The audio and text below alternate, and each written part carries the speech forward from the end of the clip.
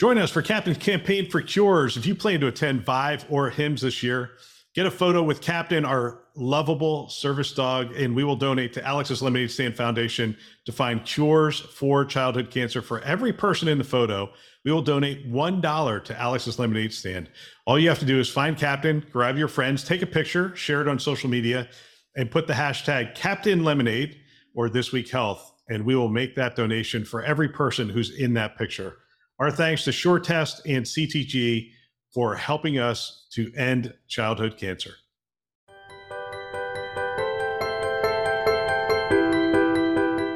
Welcome to This Week Health Conference. My name is Bill Russell. I'm a former CIO for a 16-hospital system and creator of This Week Health, a set of channels and events dedicated to leveraging the power of community to propel healthcare forward.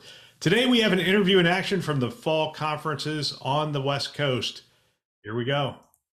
We are at the CHIME Fall Forum. I'm Reed Steffen, VP and CIO of St. Louis Health System, and I'm joined today by Yauheni Solad, who is the CMIO of Digital Health and VP of Innovation at UC Davis Health. Yauheni, good to see you again, my friend. Great to see you too. So you and I are both bullish on generative AI. Like on a scale of 1 to 10, it's broke the scale rather than 11, but with pragmatic kind of perspective. So we've talked about this before, but maybe just share like how you're approaching that at UC Davis Health. Be excited about it, but also to be pragmatic and appreciate that it's not a silver bullet and there's understandable considerations you have to make going into it. So what's the framework or mental model that you approach it with? So Reed, great question. Can it be the silver bullet? Yes. Maybe, right? I think we need to know it's okay. In the same way as when we're looking at nuclear fusion, right? You cannot just start automatically with nuclear reactors in it, right? You need to ensure you understand what you're dealing with and that you actually have a proper safety workflows and know when to use it, when not to use it, right? And we certainly now it's evident for us how unright we were initially with radiation, right? But it took some time. We're going in a lot of large language models with a mindset that it can solve a lot of our problem, and it definitely can. The question is how you properly titrate it into the clinical and operations to both learn from the process as well as start to benefit. Because the last thing you truly want to do is create this unrealistic expectation that tomorrow you will click the easy magic button, right? And some chatbot will come and solve all of your solutions and you'll be able to automate the full workflows, right? It's a very nice mind frame to potentially think about where future may go for human automation, right, and the support. But before we get there, we need to ensure we establish proper processes on everything. Because after all, a lot of the models are sequence to sequence that predict based on the data they consume. So we need to ensure that the data is not only thorough, but we actually frankly know what data is being fed with. Because you may not really know a lot of this, right? I like that. So we need to, as a healthcare system, be equally excited and realistic. Okay, so I like that. So before we kind of build the manned mission to Mars, let's maybe get good at some like low Earth, like satellites that we launch in a low Earth orbit. So are you prioritizing clinical or business opportunities or both? If you think about that analogy, like what are the low Earth orbit kind of wins that you found so far? So direct clinical care use cases possibly are not a good start. Right? You're not going to brain surgery immediately. So you always try to start with the areas where you have good predictability, right? And you have enough monitoring of the input, output, as well as the process.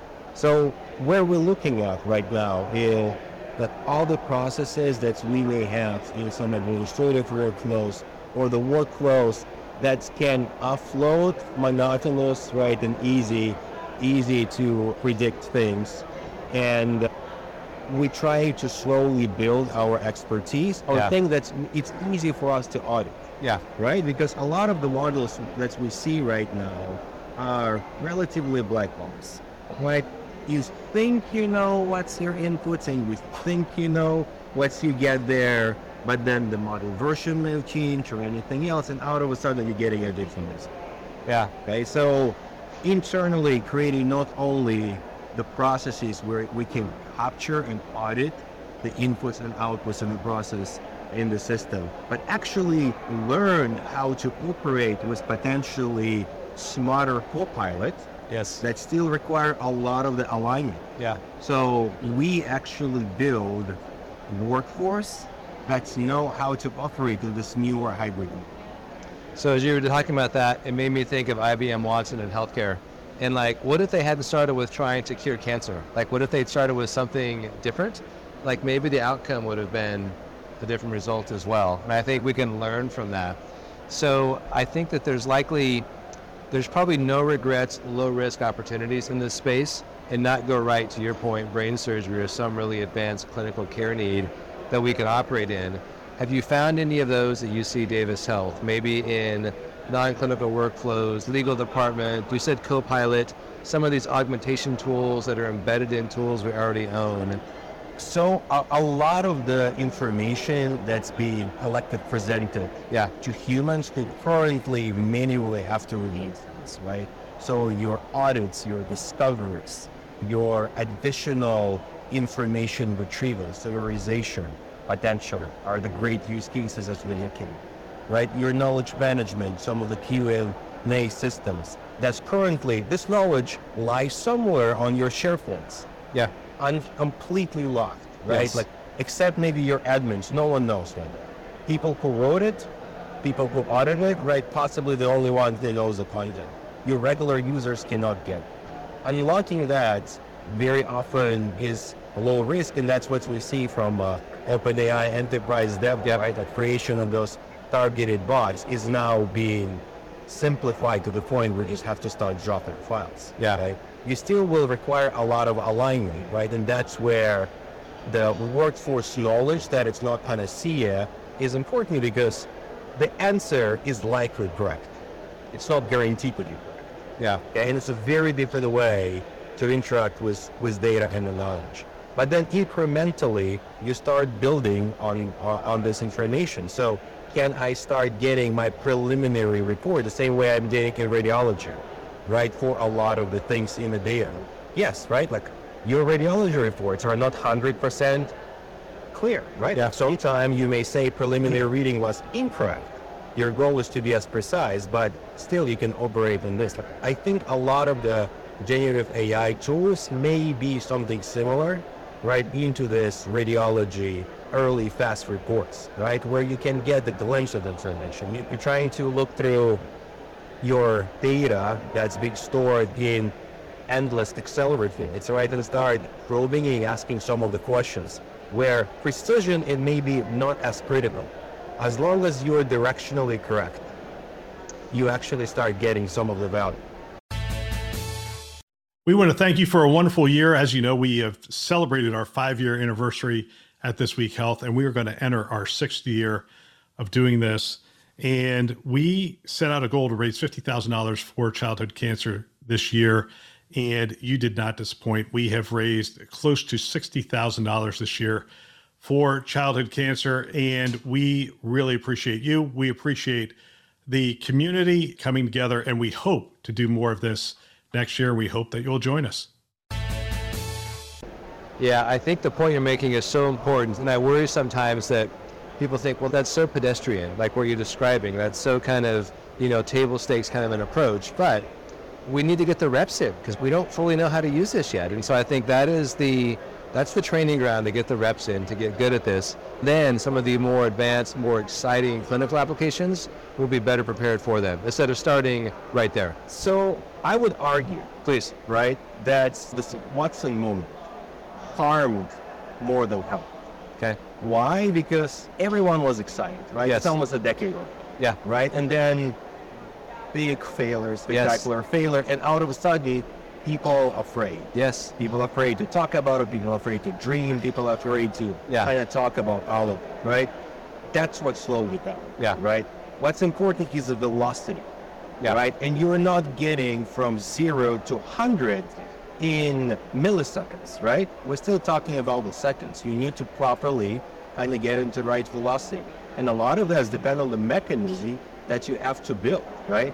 Our innovation engine in artificial intelligence still has missing parts, right? We're still talking about regulation. We just had executive. Yes. Right?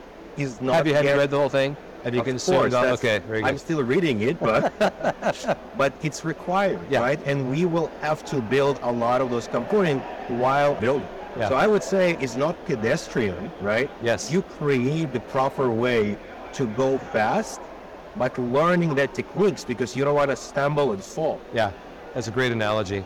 Okay, we're at CHIME. What's a problem that you've brought to CHIME in your mind that you're trying to look for? Nuggets? Or what nuggets have you found one day in that are going to help you back at UC Davis Health?